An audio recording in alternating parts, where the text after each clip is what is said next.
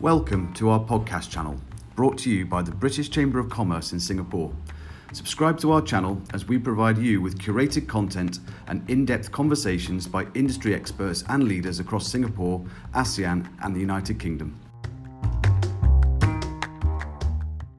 Hello and welcome to our latest episode of In Conversation with me, David Kelly, the Executive Director here at the British Chamber of Commerce Singapore. Today we're talking about all things sports. My guest today has over 25 years of venue and events experience, working at venues such as Alexandra Palace and Earls Court Olympia in London. He then progressed through contract management onto the London 2012 Olympic Games organising committee for a 3.5-year stint. He's also worked as the general manager for Central London. His venues were based in and around the Royal Parks as well.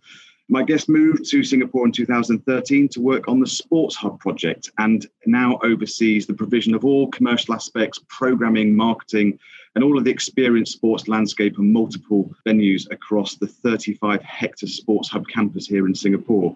I'm absolutely delighted to be welcomed by Damien Bush, Managing Director for Global Spectrum Asia, who run the Sports Hub.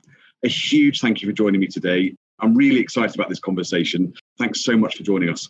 Thanks, David. Lovely to talk to you, and hopefully we'll have a great conversation over the next hour. Oh, really, really good. So I guess just to start with, and jumping sort of right back to 2012, if I may, I mean, a really brilliant Olympic Games that London hosted, a really fabulous event. A year for many of our listeners will remember as London delivered the Olympic Games. You were the central London venue lead for the Games, I believe, which incorporated overseeing Whitehall, Buckingham Palace, Wellington Barracks and Clarence House. Can you tell us and our listeners a little bit about how it felt to play such an integral role during such a high-profile event? You kind of, and this might sound a bit odd, you kind of just fell into it, really.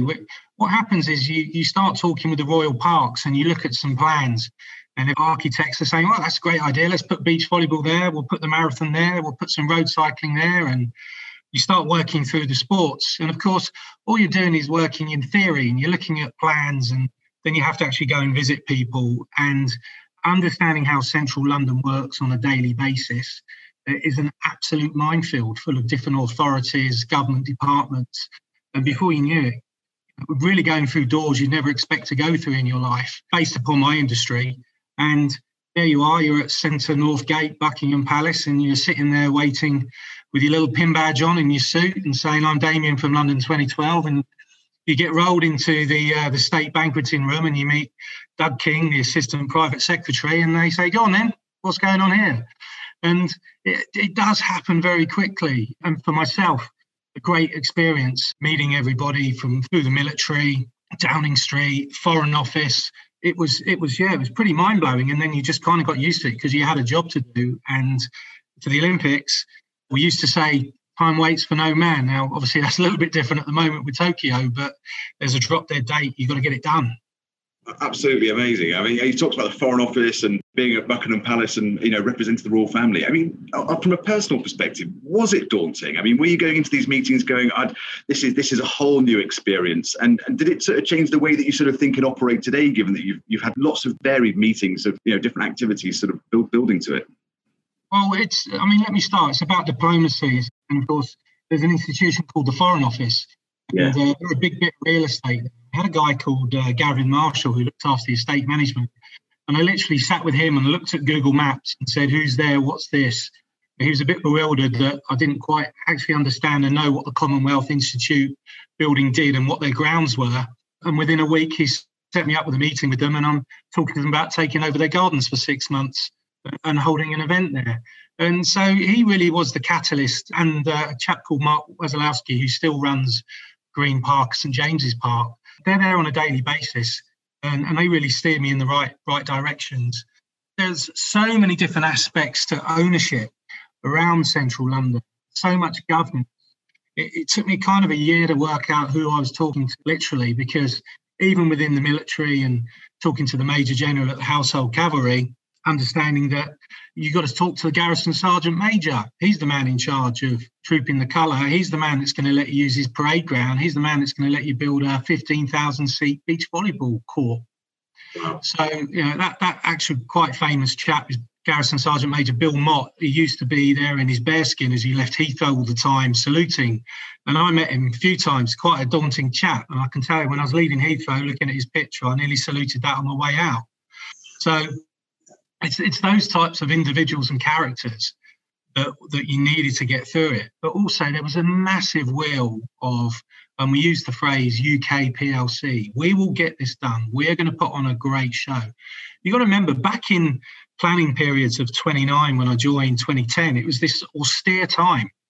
And we were working towards these austere games. Now, back in 1948, Great Britain did host the Olympics, and it was the post-war games, and there wasn't a lot of money about. And it kind of felt like we were going down that route. And there was a few key speeches from government, and they said, no, absolutely not. We're going to put on a great show here. And I would like to think people are still reaping the benefit from it, because, you know, what an Olympic Games does for the country, looking back, the fondness, and does for future tourism, although difficult at the moment, you know, these change people's lives. They make great changes. So, I really felt like everybody came together, and Central London was a great place to be, away from the razzmatazz of the Olympic Park. We kind of had my own little fiefdom there, where we just got on with it and we made it happen. Absolutely amazing. Damien, I was really lucky because a friend of mine had tickets to go to the archery, which was held at Lord's Cricket Ground. Lord's, yeah. At Lord's, and you saw all of the infrastructure. You think, really, they put all of this over the hallowed pitch? I mean, it was quite amazing. There was some very terse conversations about the hallowed pitch at Lord's, and of course we couldn't touch the square, and we put 5,000 seats down, 2 stands across the middle, and I walked on that pitch one day, being shown around, and the groundsman came running over to me. And this was before we'd hired the venue. I was very clear and put in my place about protocols. There was a concern that the arrows might dip into the wicket as they shot across them. And, we're kind of pointing out that these guys were a pretty good shot. They would hit a bullseye, and it's not likely it's going to fall halfway and hit the hallowed turf, if you like. So, you have to have a lot of patience and conversations to get people to understand what you're trying to do. It's such a difficult event, and we had the road events. They're known as the ball ache of the Olympics. We did test events. We shut London down considerably a year before on one of the test events. And, just to give an idea, the road race, it was about 6,000 staff we had on that. At least 1,200 road closures, 250 vehicles, helicopters for broadcast, and planes for communications. That one test event probably cost us in the region of £6 million just to put that on for a day. And it was great because Mark Cavendish won the test event, didn't win it on the day, Team GB, a year later. But just seeing, him come down the Mall and the flags there, it was front page of the Daily Telegraph the next day. Now, when you're trying to sell a story and trying to sell people into what you're doing, even though it's the Olympics, you can just hold up the Telegraph and say, well, there we go, that's what we managed. And it wasn't easy working with all the stakeholders. I mean, that particular event was, I think we were working with 9 Surrey wards. Wow. And, you're trying to put on a road race. And of course, we've got to shut the Sainsbury's. We've got to shut the church. We've got to halt people's traffic. It's a tough story to get through. But then, of course, on the day, probably 1 million people on the route. I mean, when you're watching it and, whilst I was there, everything sort of seems to go on without a hitch. But there must have been things in the background having to sort of fix almost real time because it's live and it's global and it's being presented to the world. Always. It's that duck on the water with the little legs going. We had a lot of VIPs and visits. And I think my first day, the road cycling team, GB, was expected for the medal. We didn't get it. But I was just getting people thrown at me. It started with the morning with Prince of Wales and Duchess of Cornwall. Back of St James's Palace, Friary Court, good morning, welcome to the event. And then the protocol team will say, right, you got the Grand Duke of Luxembourg. I'm like, is that a nursery rhyme? Is there a Grand Duke of Luxembourg? I'm not sure. But anyway, here's the Taoiseach of Ireland. And then I was given the great honour of looking after Prime Minister Cameron for about 45, 50 minutes towards the end of the race, thinking on my feet, Prime Minister, come and meet this person, that person. And then towards the end, current Prime Minister was stuck on the wrong side of the road. So our mayor at the time, Boris Johnson, we had to find a way of getting him across a road. When there's lots of cyclists coming in at a hell of a speed, these types of things are happening. And then, our control room get a call in the ear on one of the road race days, a marathon, that Pele's stuck in a car. He's trying to get to Downing Street for a banquet or a conference or a reception. So these things do come through. You kind of laugh or cry. that you just get on with it, but it's non-stop. Wow, absolutely amazing. Who decided where all of the different events were going to be held? I mean, was that a separate committee, and were there various options, or how did that work? Yeah, I mean, it comes together. You have an organising committee, so we're kind of the guys that are deemed to do the fluffy stuff, and then the Olympic Delivery Authority, they earmarked many years before I joined. It started in 2005, and great vision brought on board. You had Paul Dighton, Lord Dighton now, and Seb Coe, who were the right people at the right time in the right place to bring that vision through. And of course, identifying the areas of East London, Stratford, to be rebuilt was a masterclass when you look at it now. And then for us, it's about how you save money, how you build what we call temporary overlay. What can we use to ensure that we don't have these white elephant buildings left afterwards? And that's where you have your temporary venues or existing venues. So, Earls Court, lovely old building. Unfortunately, it's been knocked down now. But that was, chosen as the volleyball site, and great. It's got 20,000 seats. Get on with it. You save a lot of public funds. They'll always quote a fee around, and I think the UGB fee was probably 14 billion or so. But of course, it never takes into account all the public service time and the support that you get for it.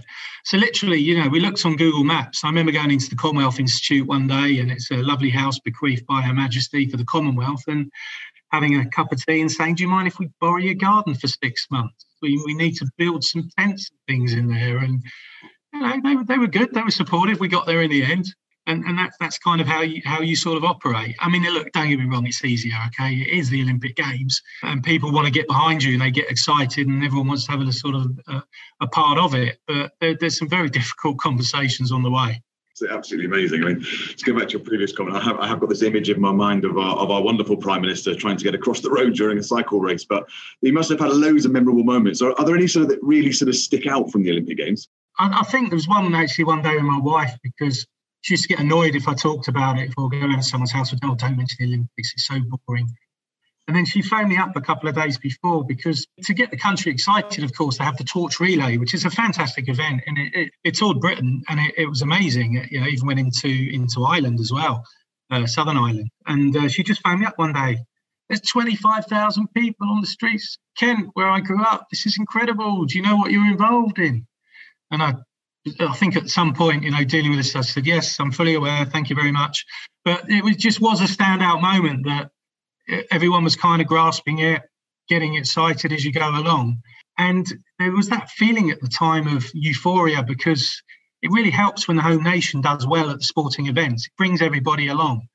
But I could also feel this swell of support from all of the stakeholders as you got nearer to the event. You'd start off with, you can't do that. Oh, I'll give you an example. In the Hyde Park, where you have what's called the marathon swim, they actually, because you're swimming for 10 kilometres, people as they go around have to eat food.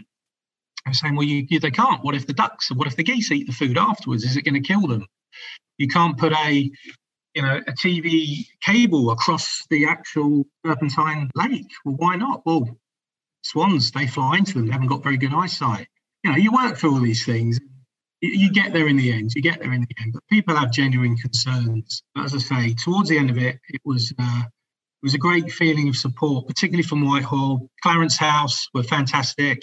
Obviously Buckingham Palace, and the civil service were, right behind you as a machine, as were the military, the Metropolitan Police. Transport for London, well, this is my moment, right? So there we go. Transport for London. We got there in the end.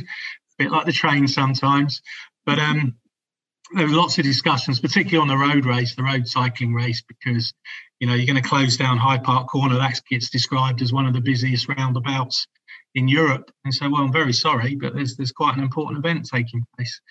So everybody got allocated a brilliant military command. I had a guy who's now, I believe it's Colonel Chas Story, 28th Royal Engineers. And they were fantastic, and so were the Household Cavalry. I was very fortunate and lucky to be on the doors of the barracks there. And really, it was right. What do you want? How can we help you? We'll be there, and we'll do this. And it was just marvelous support. I sometimes look back at that period, and when obviously every country goes through a cycle of, crisis, as the UK is now because of the pandemic and so on. But you think, I wish we could get that type of help and support back. And don't get me wrong, it was very, very costly. but everything moved like a really good machine. Did you enjoy the journey at the time? I mean, when you were going? No, not at all. It was horrible. And what you had to do was pull yourself out and realise that you were working on this great. You get stuck into the mire. You're in a bunker, and everyone would go, "Oh, you're so lucky," you know. And don't get me wrong, it was a great experience, a great job. You look back on it with fondness, but there's some very, very difficult conversations. I got dragged into Downing Street one day by a gentleman called Tim Luke, one of Prime Minister Cameron's advisors. We were having a very tough conversation about the setup and impact, because at the end of the day, Whitehall was trying to run and operate at the same time, and we were trying to hold a sporting spectacular. So at times it was difficult, but when you deal with the royal family members and the different households, they're truly fantastic. And had a lovely conversation, sit down with the Queen's Vicar and tea, and just couldn't be more helpful. How can we help you? So, you know, it's those types of institutions, because at the end of the day, they deal with large-scale major events, major crisis on a daily basis. So they're the right people to help you out and support you. I hope you took lots of selfies of all of the people that you met throughout this journey. Your downstairs loo must look amazing with all of the photos. I didn't take too many, but there was an amazing toilet in, talking of loos, in Clarence House, and that was known as the Crapper. And I remember being with, I believe it was Wing Commander Richard Prattle of the Clarence House. Came out with a look on my face. I said, "How old's that toilet?" I said, "The Queen Mother's been on that toilet, isn't she? That's got to be over 100 years old." So, look, you're very lucky going in these buildings, going in St James's Palace, which is the royal palace. Incredible to understand a bit more about the sort of the culture and the history of the country that you live in. Really lucky to have Her Majesty's Trade Commissioner Natalie Black on our podcast channel at the end of last year. And she also worked on the Olympics as Chief of Staff to the Director of Security and Resilience. And one of the things that you both highlighted was just the sheer amount of stakeholders and the size of the effort to make sure that it was all going off without a hitch. With so many partners and considerations, and then it's such a massive operation like that, communication must be absolutely key across all those different stakeholders. How did that sort of practically work in terms of updates and making sure that everybody knew what was going on and everything was safe and secure? And you have to take people on a journey, and you have to listen to their point of view. And the worst thing you can do in this is say what you need to do, and this is how it's going to happen. And we did. We took people on a journey. I must have chaired so many meetings in the different buildings around there and in the Foreign Office. They were great. And we'd literally spend hours and hours taking them through plans, because at the end of the day, it was a massive impact on their daily life. And we had to show them and share with them and take them into confidence. And I think by doing that, it helped with the groundswell of support. But yeah, by the time I got nearer to the delivery period, sort of, a year out, it was literally three meetings a week you're in, and you're just giving continuous updates to different stakeholders. And that was a lot of what I was doing, as the team were doing the real work of actually busting out the logistics and planning. So yeah, absolutely, buy-in was the big part of it, particularly when you've got these road events, as I say, and we had to get the people of Surrey and the councils of Surrey, the different wards behind us. That took a long time for them to sort of come to the realisation of what they were involved in. Oh, brilliant. Can we bring the conversation to sort of Singapore? Because, with your role at Singapore Sports Hub, I always sort of see it as the 50,000-seater national stadium, but it's more than that, isn't it? I mean, what's within the Sports Hub? What's within your current role as the Managing Director? Yeah, so look, everyone sees, the prime stadium in the middle with 55,000, but I go around the venues very quickly. You've got the indoor stadium that's been operating since '89. We've got the aquatic centre.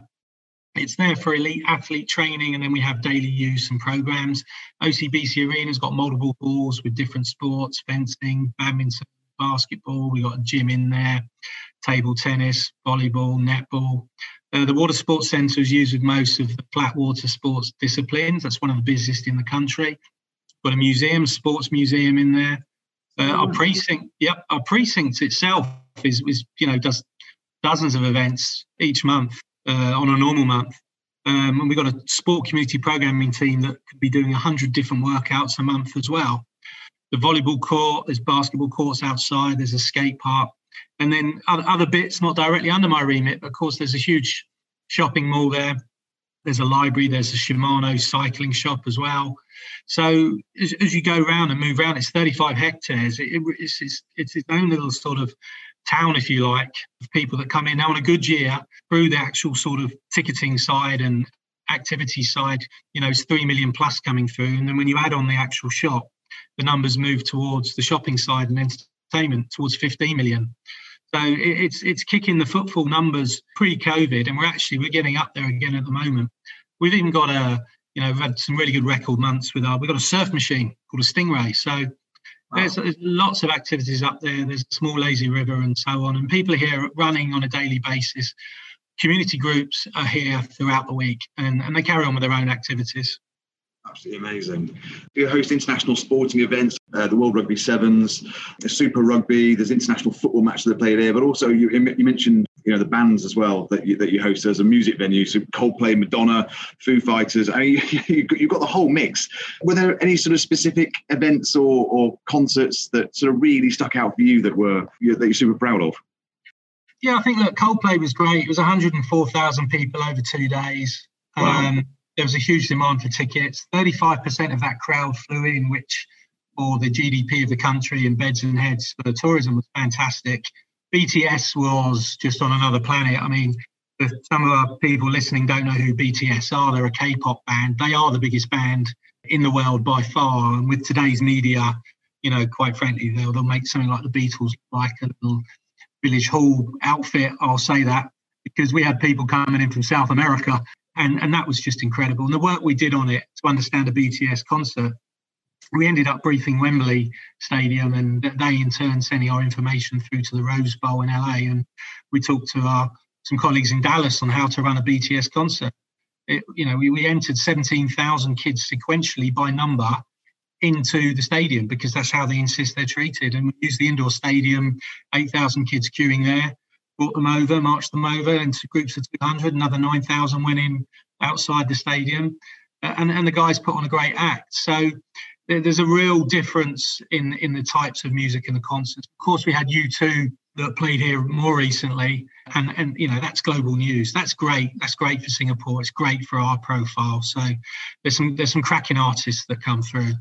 For those that listen to our podcast more often, I'm quite good at asking the silly questions, Damien. And I guess one of them, sort of just having been involved in looking at the Transport, Logistics and Supply Chain Committee stuff this morning, when a band like Coldplay comes over, they're obviously doing lots of different venues around the world, right, on a world tour. Is it a lift and shift model where a lot of the staging and the lighting is sort of a plug and play and you use the venue? Or is there a lot of tailoring that each of the venues have to do for those? And does that create a bit of a headache for you guys? Or how does that bit work? It changes all the time. Some of them just, the sea containers are coming in, the lorries are coming in, and they'll have their own stage. A lot of the K-pop have some amazing stages. U2 was pretty big. They're renowned for that. You look at Jay Chou and what he puts together, it's absolutely enormous with the visualization of fireworks, water, the screens, music, the dance. So it just change every time. Sometimes we have suppliers within Singapore who will be able to save them on cost. And there is a big stage that sits within Singapore. It's used for F1 as well. Other times, arena tours, it's a lot smaller what's actually flown in. So it changes. There's no sort of cookie cutter. Every time there is a difference. Have you had any sort of interesting requests that have come on your desk with a band or an artist? You see, this is what they want to know. They want to know what's in the rider. What's in the rider? Now, the rider is the specific list of requests for bands. And we as the venue don't play a big part in that. At times we are asked or shown or see. So I won't name names. But yes, some people want their own gyms, their own workout areas, certain types of flowers. There's one artist that requests a brand new toilet seat, the cellophane still on it. And actually, when you think about it, and you've been around the world a few times and you've been going for a few years, you probably would want a brand new toilet seat. So, yeah, there are different requests that do come through, but generally not for us. It's the tour promoter. We're just there to kind of facilitate and try and make it happen as best as we can. What about from a venue perspective? Because I remember seeing, this is to show my age, but the Darkness a long time ago at the Manchester Evening News Arena, and the lead singer came in on a tiger across the audience, and it was all a bit random and fireworks coming out of his guitar. I mean, have you had anything sort of random and wacky like that? Yeah, so we had the village people come from E4 for the sevens, and I forget the name. He was originally the traffic cop, name's Victor, and he wanted to come across the concourse on a Harley Davidson. We weren't really sure. We didn't want him to ride a motorcycle to the actual stadium, and then he asked if we could push him on it as well, and we said, that's going to be quite a lot of people pushing you on that Harley Davidson. So yeah, you do get a few different requests on people and what they want to do. I mean, the design of these stages now and what takes place is pretty incredible, and the actual engineering that goes behind it. So yeah, you do see a few surprising outcomes from it. Fantastic. You mentioned about sort of the Coldplay concert and how sort of 30+% of the ticket sales came from outside of the country, which was brilliant. You must work really closely with STB. How does your relationship with STB work in terms of creating that cultural mix here and supporting tourism into Singapore? Because you must be a massive player from that perspective. Yeah, look, they're an amazing team. Very grateful for our relationship with them. So quite often or not, they get approaches from whether it's esports or whether it's different sporting products, rugby, football, cricket, tennis. And when we get involved in them, because often or not, we are the venue. And look, what you have to understand about sport is, in particular, putting on sport, it doesn't pay for itself for a lot of these international federations. And what countries do is they step in with financial support. This is not uncommon. This is global. And of course, teams like to tour the world to make money, whether it's a basketball team or an ice hockey team or whether it's the Premier League. The reason the Premier League will play in Asia is because there is finance there for them. And then, of course, it leads into all the merchandise and sponsorship and so on and the branding opportunity. But for the tourism board, they have to look at where they spend their dollars, what they're bringing in and what the growth markets are as well. So it's so far and wide, whether, at times, whether we've got mixed martial arts, UFC that's coming in, have discussions about drone racing. There's areas that you wouldn't think as quite as sort of significant, but there is interest and growth in these sports. Esports are big now. There's lots of discussions around that. We've hosted some smaller esports events here, but of course you've always got your bread and butter, which is generally football, rugby, and that area. So there's going to be a lot of interest. With Singapore, it's very much brand, and with respect to West Bromwich Albion and Bournemouth AFC, they're probably not the teams that are going to get everybody excited here and fill the stadium. So we've been fortunate to have the likes of Manchester United, Juventus, teams like that are going to get everybody buying tickets. And that's all part of the planning, which can take years, to be quite frank, to sometimes pull these off. No, really, really good. I think we're all missing a bit of the sport, to be honest, at the moment. In 2020, you're such a positive guy, Damien, and I don't want to bring it to sort of a negative piece of the conversation, but last year was really tough, right? I mean, we are going through a really tough time, with events in the hospitality industry having sort of seemingly suffered. And I think it's amazing what the Premier League have been doing. It's amazing what the Formula One group have been doing as well to at least keep the sports going throughout last year. Can you share some of the challenges that you face as a venue operator and how you got through last year, really? It's difficult for us, of course, and you've got to keep everyone motivated and working hard towards it. But we just had Green Day cancelled in the last week or so. They're a big international act that gone. We had to move the Rugby 7 dates to later in this year as well. So what we have got is this great advantage of community venues, and they've been really busy, and we've been doing lots of blended events, which means there's activities that are digital and physical at the same time. And you've got to work within the government numbers. And I've got great empathy and support for the Ministry of Health and how they're trying to fight the pandemic. And you have to understand the pressure they're on at the moment. So, yeah, it's really looking at different ways. You've got to pivot, you've got to turn. We're a place and a space. We're made for people. We are made for tens of thousands of people. And that doesn't quite work at the moment. So we found other ways to sort of survive and operate. We've just announced that we're bringing an ATP 250 tennis tournament to Singapore in the middle of February. That's going to be a huge piece of work for us and the government partners that are bringing this event in. So we are trying to bring events back to the country. We are one of the countries that is deemed to have the pandemic under control.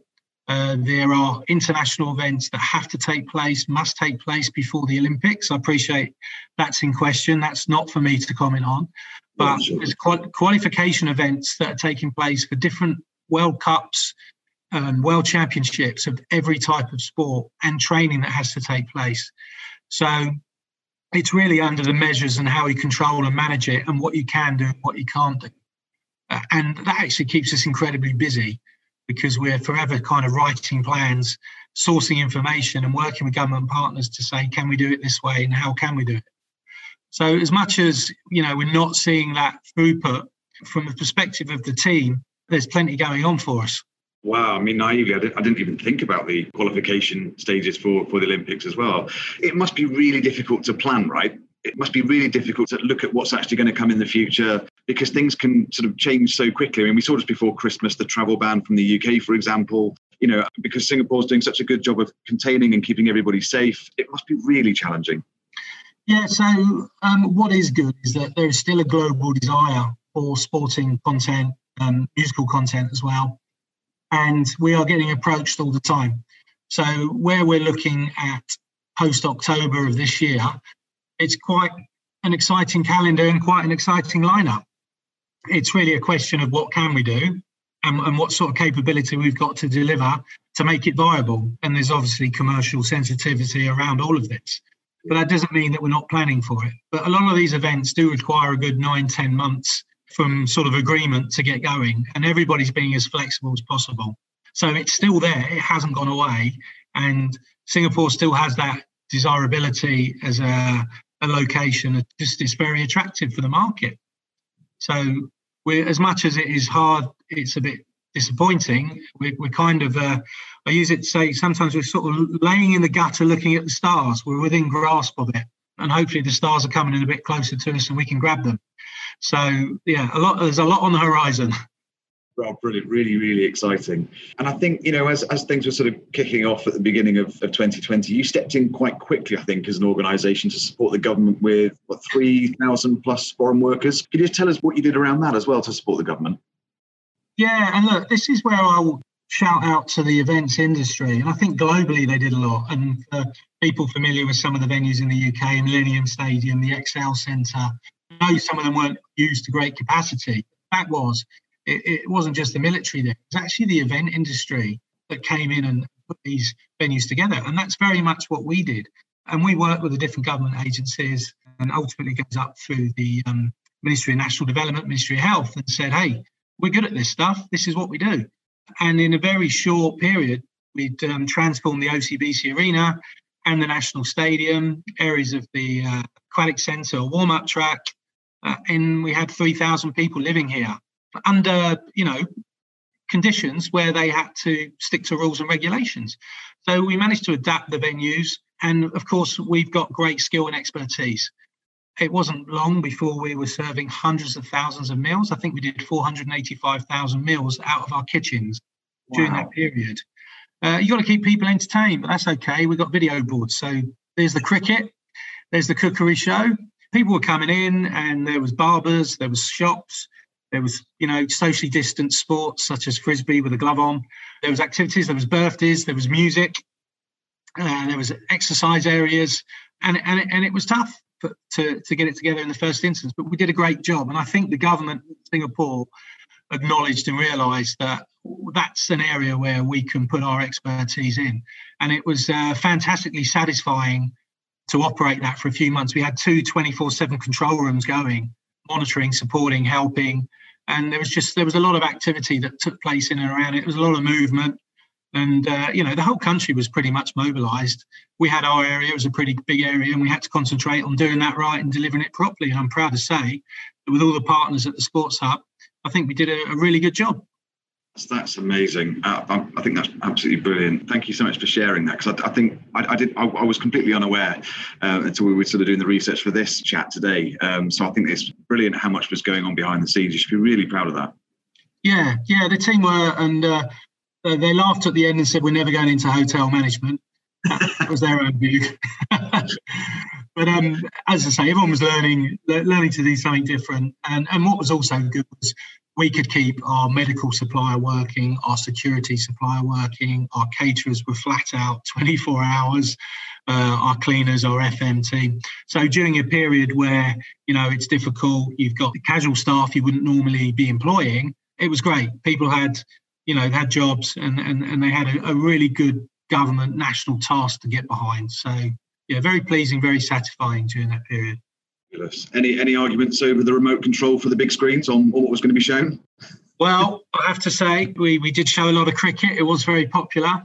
So my team was often surprised when I'd walk in and go, the West Indies versus Sri Lanka then. And yeah, so there was plenty of TV that was taking place just to try and get people interested. And look, we had amazing Wi-Fi across all the venues, and I think there was 175 films available for the guys that were staying there as well. So all of this was given great thought about, entertainment. It's hard being kept within an environment.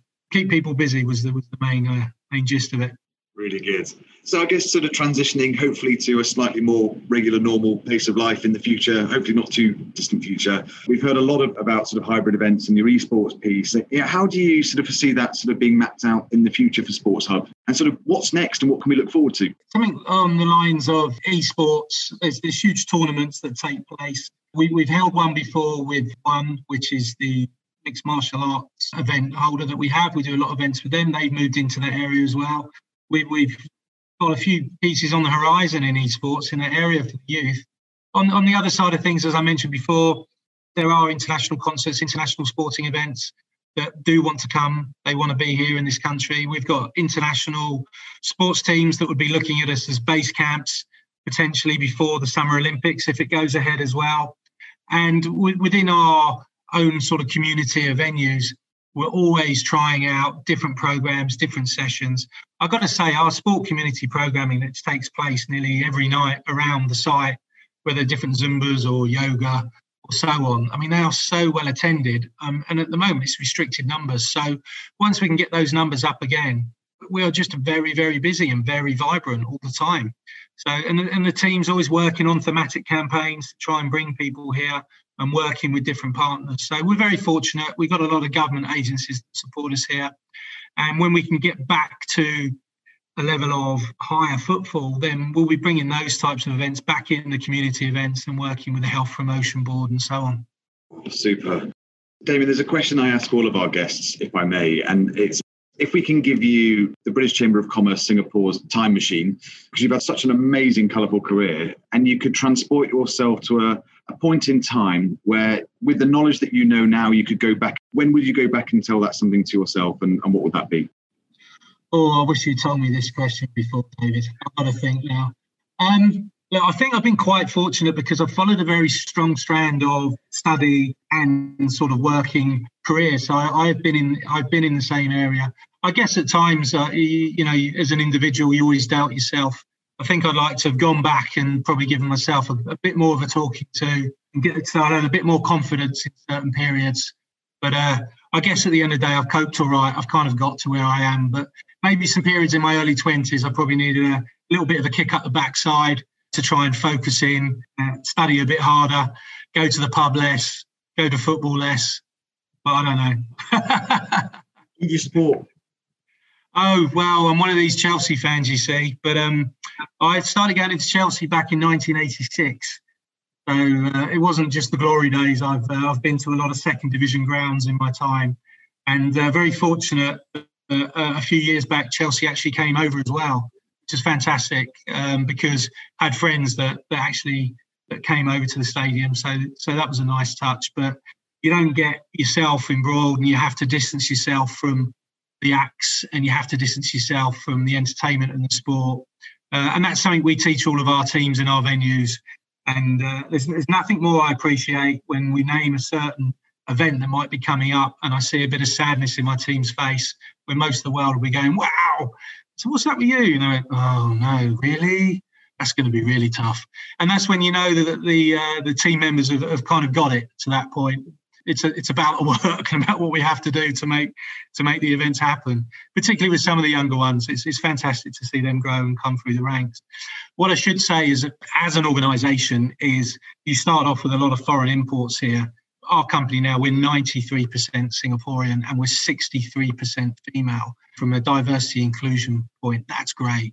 And we have a brilliant intern program and work very closely with lots of the polytechnics, particularly Republic Polytechnic. So, we've probably taken on 30 plus kids over the last few years to bring through our ranks in an organisation of 140 plus. So, it's been really good. And there's some figures in there that we're very proud of that we've achieved. Damien, it's amazing to have you and the Sports Hub team as members of the Chamber of Commerce. It's been a brilliant conversation today. It's been so good just to sort of go through your career and your learnings and your experiences and your stories and your memories, and also to hear the brilliantly influential work that you're doing here, more latterly over quite a challenging time for everybody in the world with the pandemic, but also all the brilliant culture and experiences you bring to people's lives to enrich them. And it's been such a privilege to talk to you. I could talk to you for hours. So we need to get you back on. We really do. And I can't believe we mentioned toilets twice in this conversation as well. So thanks so much for joining us today. It's been great. It's been very nice chatting. Thanks a lot, David.